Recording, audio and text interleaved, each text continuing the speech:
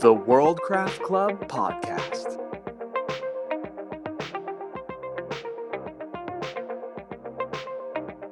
Welcome to the podcast, a time devoted to world building and its impact on narrative, where we discuss any and all topics involving the crafting of fictional settings to inspire your creativity.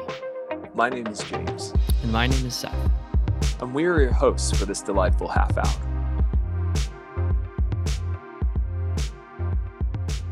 Hello, friends, and welcome back to the Worldcraft Club podcast. This is Seth here with you today. James is not with us, but I do have an artist, GM, and great friend of the show, Marcus, with me today.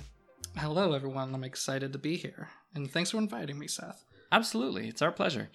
So we love having Marcus around when we discuss world building, because he has a long history of building really intricate and complex worlds for games that he runs. And actually, both James and I have been privileged to be part of a 7-year-long campaign that spanned multiple different systems.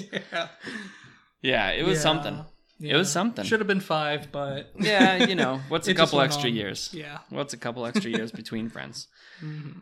So today we are really excited to talk about a specific world building concept, a sort of pre-built fairy cake, if you will. A lot of times when we do episodes, we're talking about a feature of the world. This time our feature is fairly metaphysical. What we want to talk about is the disparity between the rich and the poor. We want to talk about haves and have-nots. And in some senses, that's really our fairy cake. Very much so. So we're going to try to unpack for you this concept of rich versus poor in a world setting specifically. We're going to talk about impact and realism and balance. We're going to talk about types of interactions between the rich and the poor. We're also going to try to hit on some of the specific IPs that use this as part of their world building. So, before we get into this, I want to talk very quickly about genre.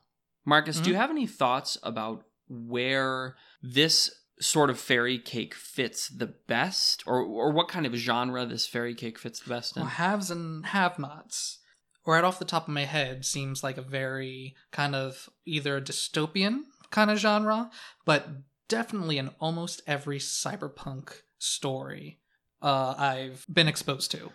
I think you're right. I think cyberpunk is a prime example of this sort of world building, where there is a resource or a social status, or there's something that some people have and the rest of society is barred from getting.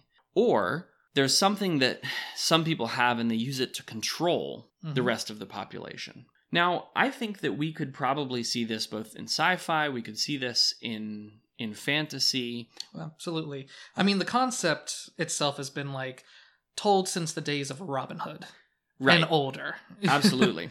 Absolutely. There you have Prince John and the Sheriff of Nottingham who have, and then you have Robin Hood, who is one of the have-nots, but he has a bow.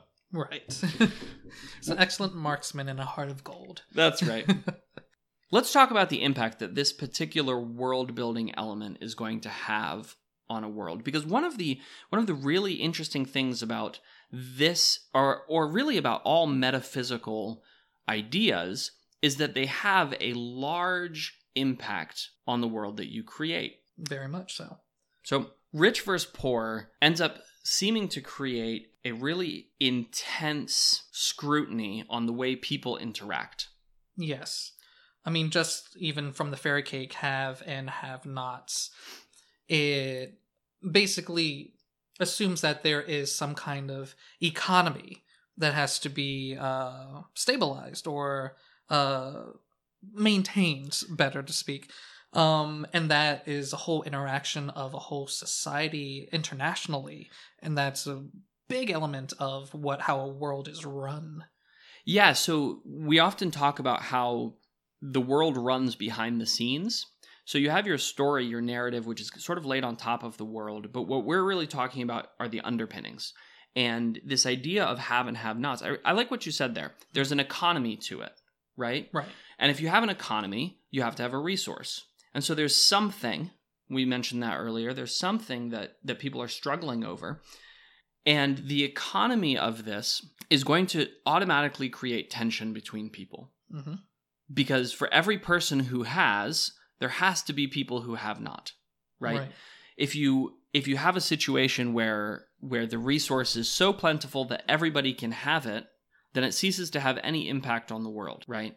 Yeah. A good example of this. We do not talk when we build a world about what people breathe, right? Unless it is an important element, and the scarcity of what people breathe, the scarcity of oxygen, creates a problem. Right. So in the same way, when we are talking about this idea of have and have not, we really are talking about that sort of economy. It brings a value to that thing that people want, that the haves have and the have-nots don't have. So an interesting example that's just kind of popping into my mind is in the game that we played with you, copper was a particularly potent resource. It was. Copper, in our little story, a little post-apocalyptic Utah, there was these mutants, this mutation that would harass farms and everybody that was outside of the town. And one way to combat this mutation, the people of Utah found out that the mutants were highly allergic or otherwise susceptible to copper exposure. It was super effective. So they started lining their bullets, their blades with copper. It even went into kind of the superstition. People started to have copper knickknacks around their house because it would mean protection against this threat. Yeah, sort of like garlic with a vampire. Yes. Except that copper was also what people traded then in order to barter. It was the money system. You had pennies. Right. Instead of the typical, because it was a collapsed society, the US dollar didn't mean anything. Right. And even silver and gold weren't actually valuable because they had no practical purpose. Right. Not as much as copper, and what was plentiful around enough to kind of make a currency was all these pennies that people used to just discard. And now you could either trade it for goods or melt it down and probably protect yourself from death. Yeah, and so that creates a really interesting tension, right? And that wasn't and I think it's important to point out here, what we're talking about is a resource that can separate people, right? It can separate people into people who have it and people who don't have it, and people who don't have it need it, right? There's a reason for them to go after the people who do have it, which is how you end up with bandits and oh yes, and there was definitely a faction that had all the copper. That's right. It was actually up north in Copperton because they had access to, if people don't know, Utah actually has the largest copper strip mine in the world. So the people that were able to claim that the quickest after the apocalypse ended up being the most wealthiest faction in the entire world that you guys played in. Yeah. So this brings me to something else, right? Not only does this whole idea of haves and have-nots have a serious impact on the way people interact with each other, I think that you can take it different ways. I think that there's always going to be a large impact on the way people interact, but it's possible, depending on what you intend to do with the world, to come up with a very stylized version of this. Yeah. Or to come up with a more realistic absolutely version of this. Mm-hmm. So what would you say, can you give us an example of a stylized? One of the definitely stylized movies I've seen dealing with have and have-nots, in fact it was basically a gimmick, was the if anybody remembers the 2011 film In Time, starring Justin Timberlake, where basically the social strain, the struggle, there was no money, there was no dollars. Everybody basically, it was in the future. Everybody, once you turned 25, you lived forever. So basically the currency was time. People had some kind of cybernetic implant that basically had a clock on their wrist. And when they went to work, their paycheck was adding more time that was this little clock on their wrist. And if the clock ran out, you died. So the clock is constantly ticking, but it's also your money and your life source. That's interesting. And we say I would say that's again, sort of a stylized idea, because realistically, that would simply cause absolute pandemonium and chaos. Yeah. And eventually you'd end up with one dude or one lady who has all of the time in the whole world. Literally. Yeah. Right. Everybody's time. Or even, how do you even get past, like, counterfeit time? That people just jack up their clock, like hack their clock in. Yeah. You know? Right. I don't think that's... I don't remember even if that was brought up in the movie or whatever. But, so it wouldn't be... So something like that, though, makes for a really interesting setting, for a really interesting story. But from a world-building point of view, it's not necessarily sustainable. No. In fact, the whole hook to the movie is that the protagonist very easily... okay, not very easily, but...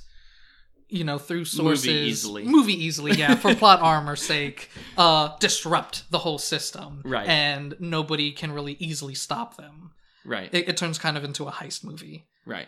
Another Robin Hood movie, actually. Because they steal this time and give it to the more poorer districts. Well, and so there you have the haves and have-nots, right? Mm-hmm. And like you said at the beginning, it goes back to Robin Hood. It goes back to this idea of sort of redistributing wealth, which is a really interesting theme that seems to run through a lot of stories that deal with this have and have not world, right? Now, again, we want to make sure that this is a world building podcast, so we want to make sure that we're focusing as much as possible on the underpinnings of it. Yes. But it is interesting, and it's worth noting that the most common story that's put over top of this sort of world is one where there is some sort of equalizing force. There are haves and there are have-nots, and somehow all of the stuff that the haves have is being redistributed out. Now, this brings up an interesting problem, though. What happens when your resource that the haves have is finite, and your population of have-nots is so large that if everything was distributed, nobody would get anything, or it would be instantly used up?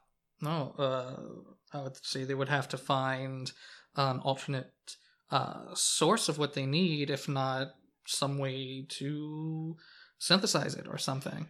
Yeah, so this is often when a story ends, my first thought is, because I think about things in terms of world building, right? Is, well, what happens next? Great, so there's a revolution. Oh, yes. What happens next? A lot of stories end. Yay, we won the revolution. And everybody's liberated. Nobody has any food to eat because we blew up all of the factories. How do we rebuild a more idealized society that we've been touting for the rest of the movie? Yeah. Did our ideals pan out? We'd like to hope so. We would like to hope so. So this brings us to, this is actually a really good segue into types of rich and poor. Yes. Right? Types of haves and have-nots. Yes, because it's not all just financial. Yeah. Right. Right. It's not like, so we use the example of time as money. We use the example of copper as a currency, but it's not always just money, right? It could be a resource gap. It could be resource control. It could be some sort of social control. Oh, yes. Like slavery or disgraced class. This is more societal. Yeah, so you could have disparity. like a caste system. Yeah. Right? Almost like ancient Egypt, or even the Hunger Games had this disparate class system. Right, where there's some people at the top, and then everybody else just kind of... were punished and forced to play this blood sport for the entertainment of the haves. Weird. Again, you want to talk about a sustainable world. Anyway. Stylized, very stylized. Right. So, I think we should spend a little bit of time though talking about this, about Okay. types of resource gap. Absolutely. Because when you create a world, you could very easily create a world where there's struggle between the haves and the have-nots based on geographic location. Mhm. So I've seen a couple animes that do this. The one that comes to mind is Chrome-Shelled Regios. Okay, I have not seen that one. So in that, you have people who live in these giant mobile cities, Okay. right? And the rest of the world is wasteland, and the people who live in the higher functioning cities, or the cities that can get more resources, Mhm. have an advantage over the people who live in the cities that have lower resources, right? And there you have a sense of haves and have-nots, and it ends up with war between these cities. Okay. So you can have this resource gap with geographic location, but you could also have it with technology. Oh, yes. What some people know and other people don't know, or Uh. abilities, superheroes versus not superheroes. And a lot of this does bleed into the social system, the sort of caste system you were talking about. Yeah.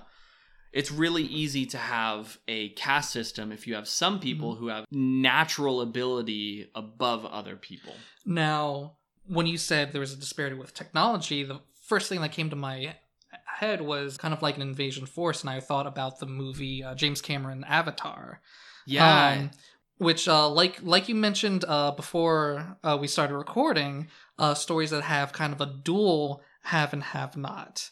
Because obviously with technology, the humans coming to Pandora had a technological advantage over the Na'vi, I believe. Yes. So they had that technology that the Na'vi lacked. But what the Na'vi had, which was this unobtainium... Oh man, that kills me. I'm sorry. I'll refrain from my loathing of that lack of creativity of name choosing to those that are in the know. But they had that, much like your geographical stuff, because you could only find it like mostly under their tree, their main like mother tree, or where Right. they lived. That is what the invading force wanted, Right. and they, so much so that they would, enact Bulldoze genocide. bulldoze a planet for Yeah, it. for it. Yeah.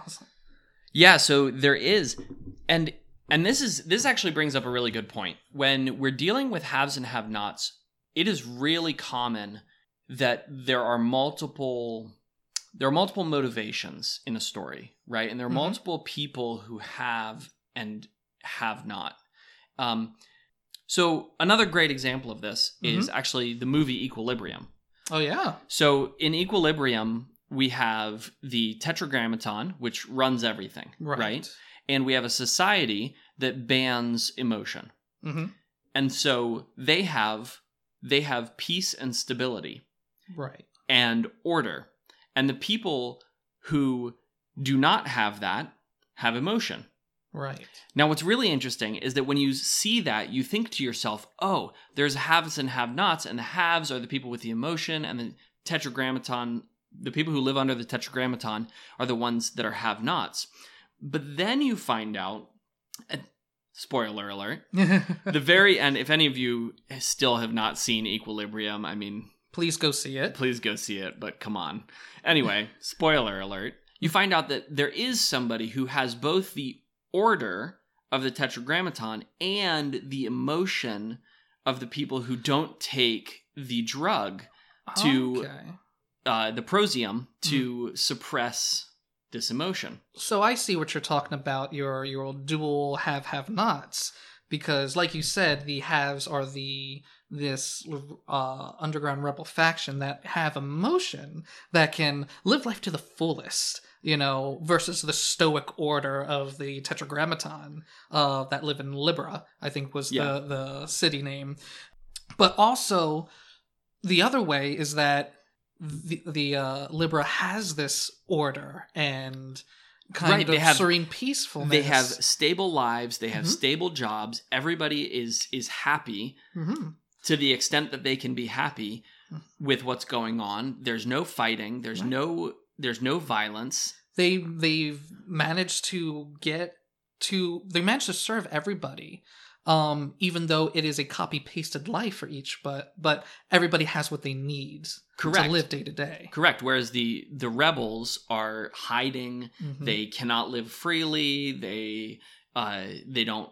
They have to suppress themselves, and they have to, Yeah. try to. Or they can try to live among the rest, but with this constant risk of being caught, Right. which is not the security that the others Right, that are so on it is, Prosium have. and that really is, the struggle of that story is the struggle of liberty Mhm. and security. Mhm.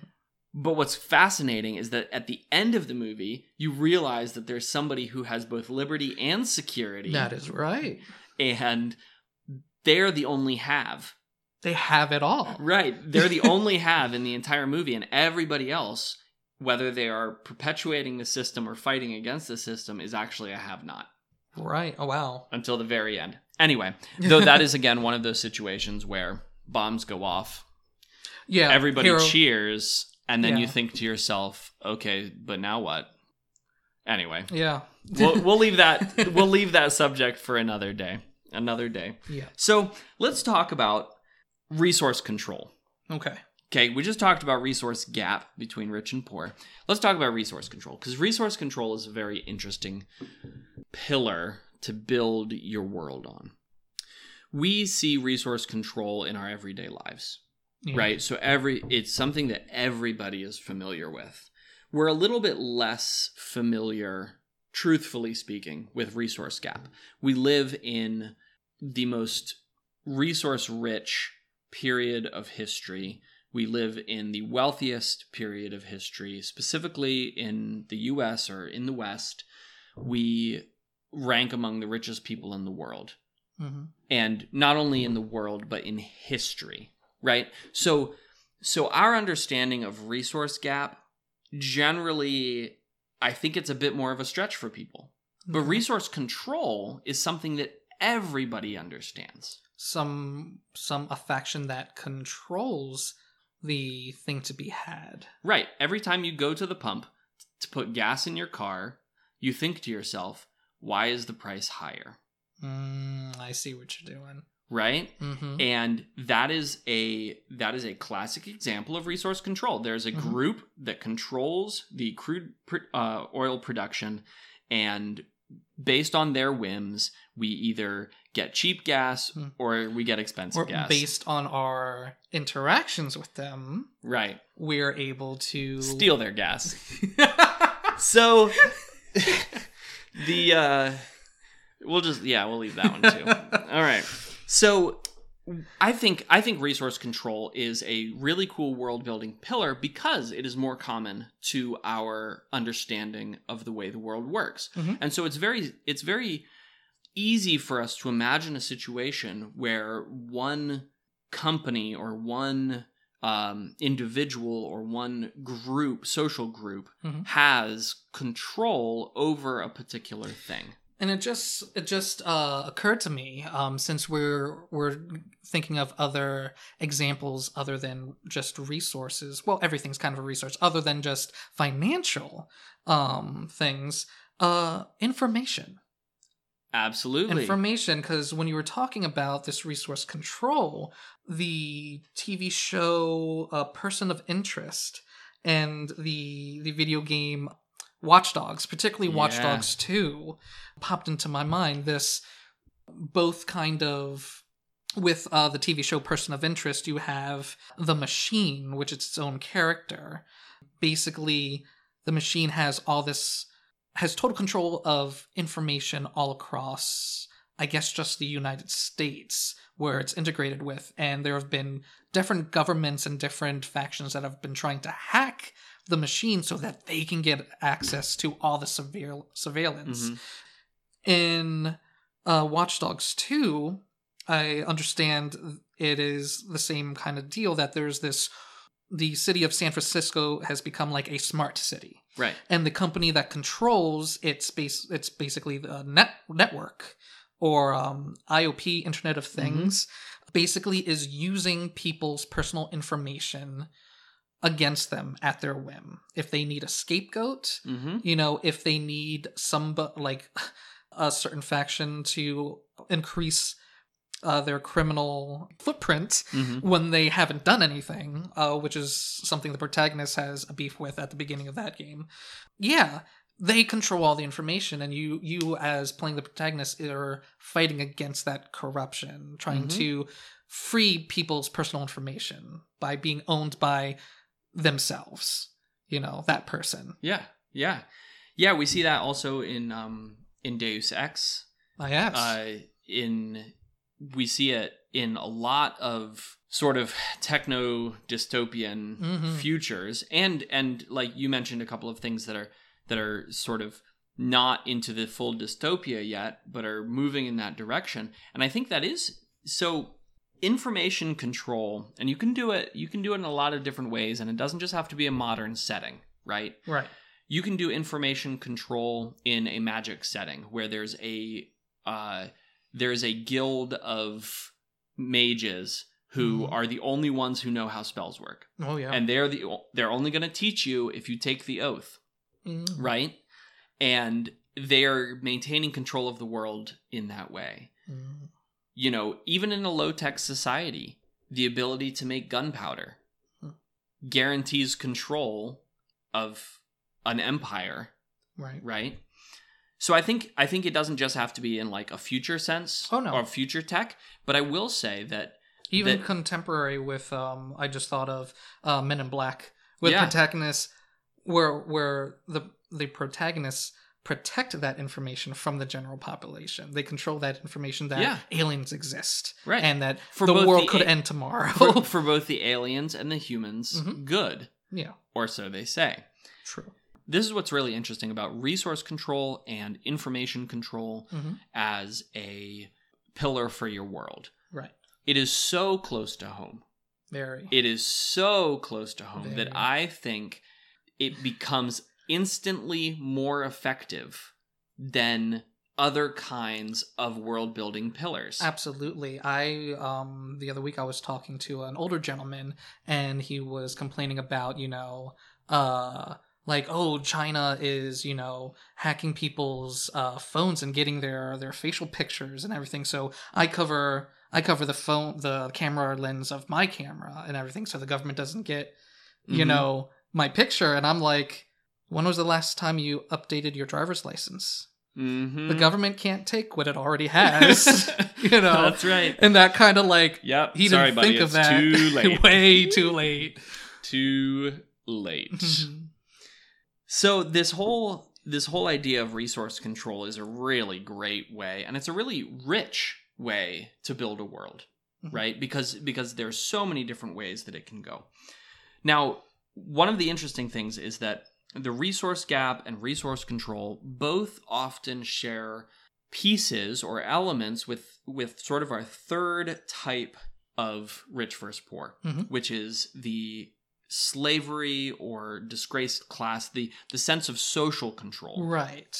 Okay. Like, say ancient Egypt in our own history, where the Egyptians controlled a whole people. Right. To basically do their own work just simply because they were of a lower, they forced them into a lower class. Right. Well, and when you look at history, you see this happening a lot. Absolutely. Right? You see this happening in Asia, you see this happening in Africa, you see this happening in the Middle East, you see this happening in the Americas, right? You'll often have groups who will conquer everybody around them and then will say, oh, hey, we want to do cool things like build giant pyramids. And so we're going to do that by forcing other people to do it for us. Right? You see this in China, where they built the Great Wall, where they built the Forbidden City. You see this in South America, where they built these giant pyramids or like ziggurats. You saw this in Babylon. You saw this in Africa. The Ashanti conquered huge swaths of people and then used them as slave labor. And it's very interesting, even in contemporary times, like everybody talks about it, and I won't go too deeply into, any social rights things, because we can talk about that till the cows come home a few times. Yeah. But definitely say in the movie Boys in the Hood. I think with Cuban Gooding Jr., Lawrence Fishburne, and I think it was Ice Cube's first movie he was featured in. But people were basically Lawrence Fishburne's character at one point in the movie. Some civilians were disenfranchised with the way things are going on. And they were saying, like, why does the government, treat us poorly? Or why does it do this strangely? And he says, it's the same reason why they put a gun store in our district, pertaining to the black community. Mm-hmm. That's why they put a gun store in our community right across the street from a liquor store. Mm-hmm. That kind of implication of social control. Yeah, so you're bringing up something really interesting there, Mm-hmm. because it doesn't have to be obvious. Right. Right? It doesn't have to be an explicit Mm-hmm. thing. And like you said, we could talk about social Right. justice issues for the rest of this and every other podcast that we we do. Start a whole other podcast Right. about this. But I do think that it's worth pointing out that these things, just like we talked about how resource control is Mhm. something that people are intimately familiar with, Mm-hmm. this whole concept of social control, Or even to kind of steer away from the social justice and put it a little more, even the same metaphor, the X-Men. The kind of control, you are a mutant, we need to... manage you. Yes. We need to document you, know what Yeah, you do, yeah. and put you over here. For sure. And in all of these cases, you have a group that is in power that wants to stay in power and will take action to stay in power, because Mhm. they fear that if they do not take action, they will no longer be in power. Absolutely. And this is something it's a really solid pillar to build a world with, because it is very familiar to people. Mm-hmm. People instinctively understand the interaction between somebody who wants to control them and their own desire for freedom. Yes. And so you will definitely be able, if you're building a world with this idea of social control, the haves being the ones who are doing the controlling, and the have-nots being the people who are under control or are seeking freedom from that kind of control. If you're going to build a world that is set up like this, it's very simple to, it's pretty easy to do, but I will give you a word of warning. You are treading on dangerous ground. Absolutely. Because you are inviting into your world a whole host of issues that plague the real world. And so people are going to have opinions Absolutely. on what you do. And a lot of what we've talked about for world building in this podcast episode and in the previous podcast episodes has been really neutral, right? But I think it's important to just sort of put it out there that anything you build into a world has consequences. We've talked about the consequences that it has for the people in the world, but it's also important to recognize that if you put something into your world, other people will react to it. Right. I don't think that this podcast is the place to say more on that. Right. But if you ever are interested in talking about something like that, definitely send us an email. Fair enough. So, to move off of the heavier topic and back into sort of the world building focus stuff, I'd love to hear some IPs that you think do a good job of dealing with some of these things, whether it's the impact that the haves and have-nots have on the world setting, whether it's the realism that we've talked about, the types of rich versus poor. Do you have any examples of a... Oh, absolutely. Off the top of the head, there's a few that definitely deal with the disparity and even the geographical distance between the rich and poor. So, the Netflix series Altered Carbon, fantastic cyberpunk series.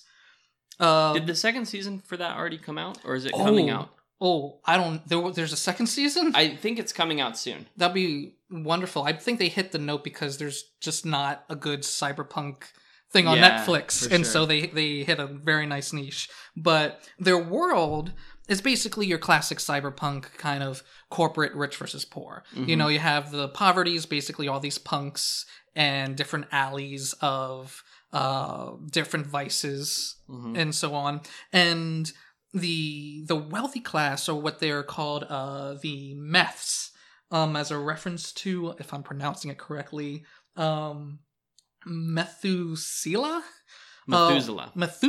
yes. I think it's a reference of being able to live forever. Yeah, so Methuselah is the longest lived individual according to the Bible. I see. Okay. So he is recorded in the Bible as having lived for 938 years or something like that, or 68 years.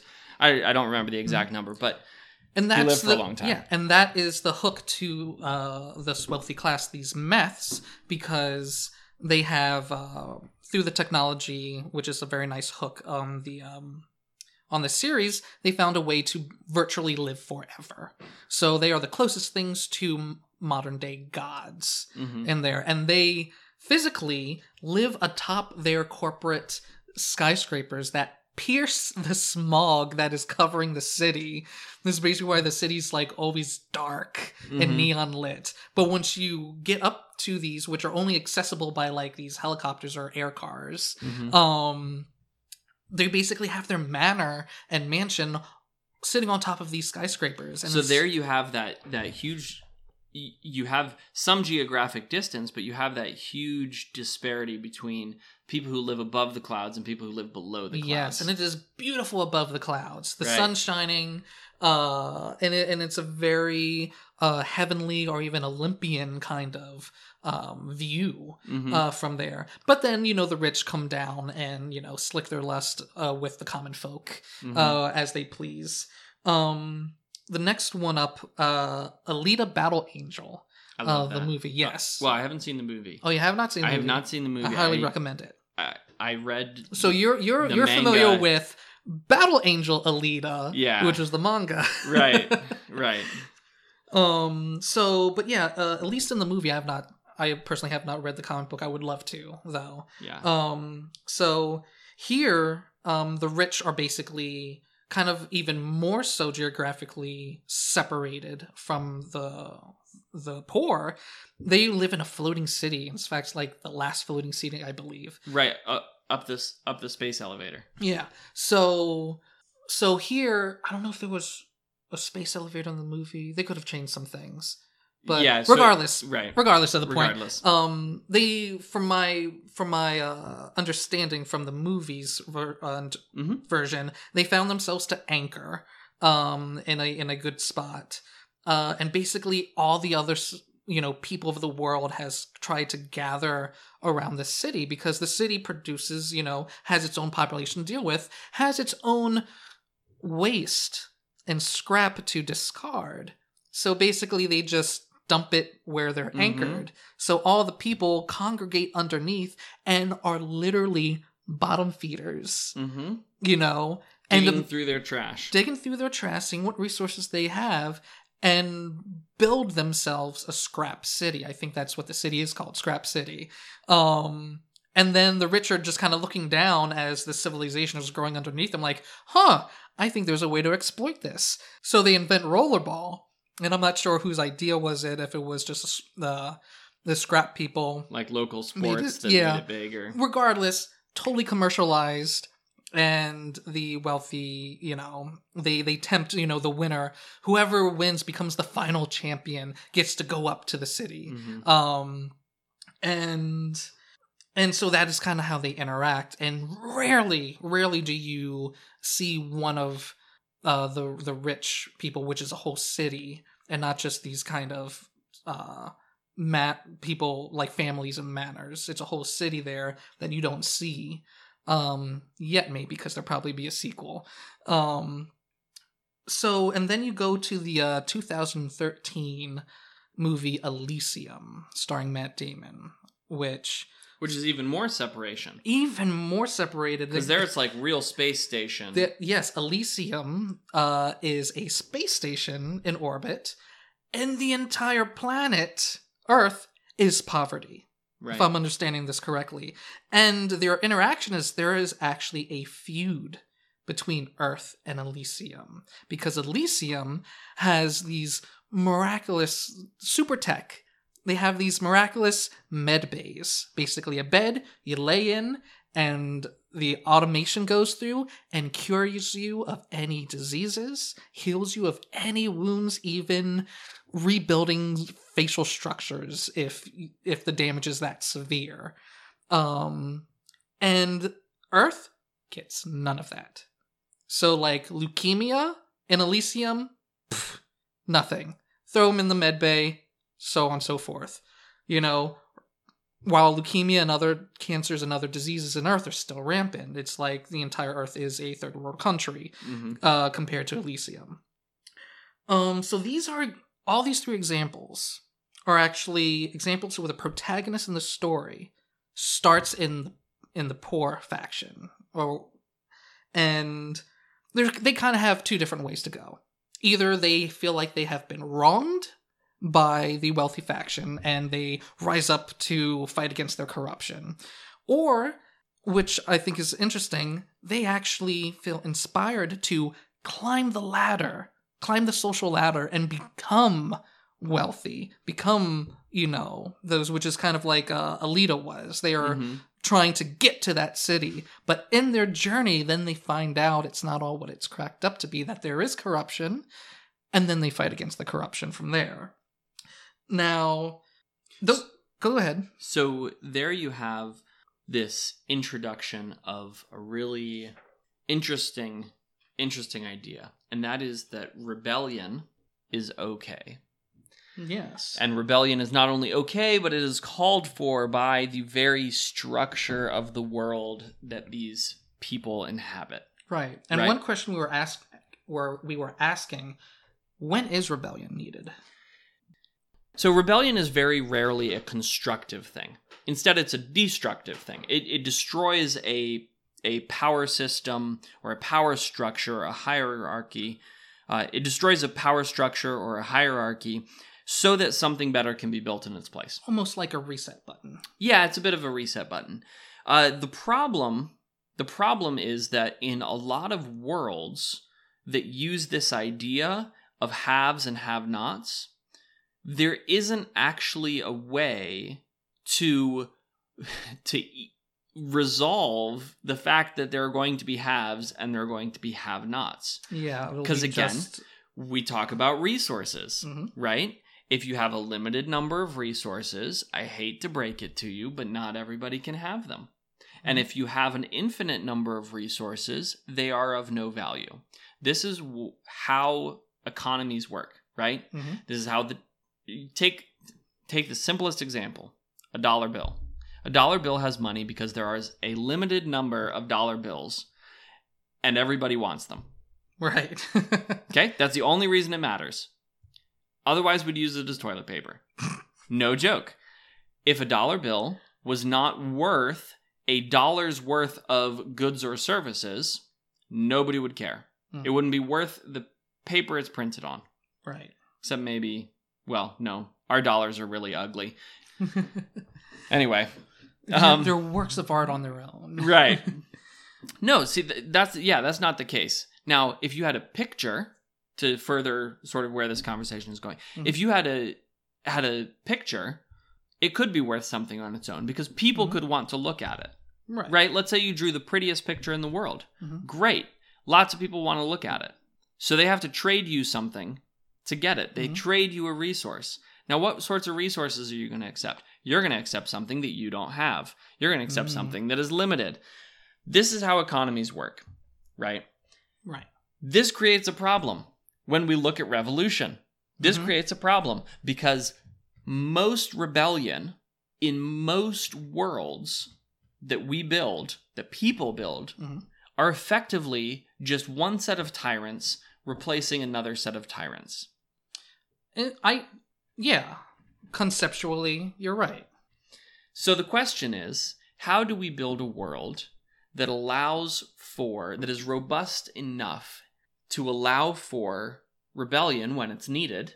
Because we can all agree that if there's a situation of great disparity, right? If there's a situation with haves and who are radically oppressing have-nots, then there does need to be some sort of equalizing, right? Mm-hmm. We can say that on a moral level.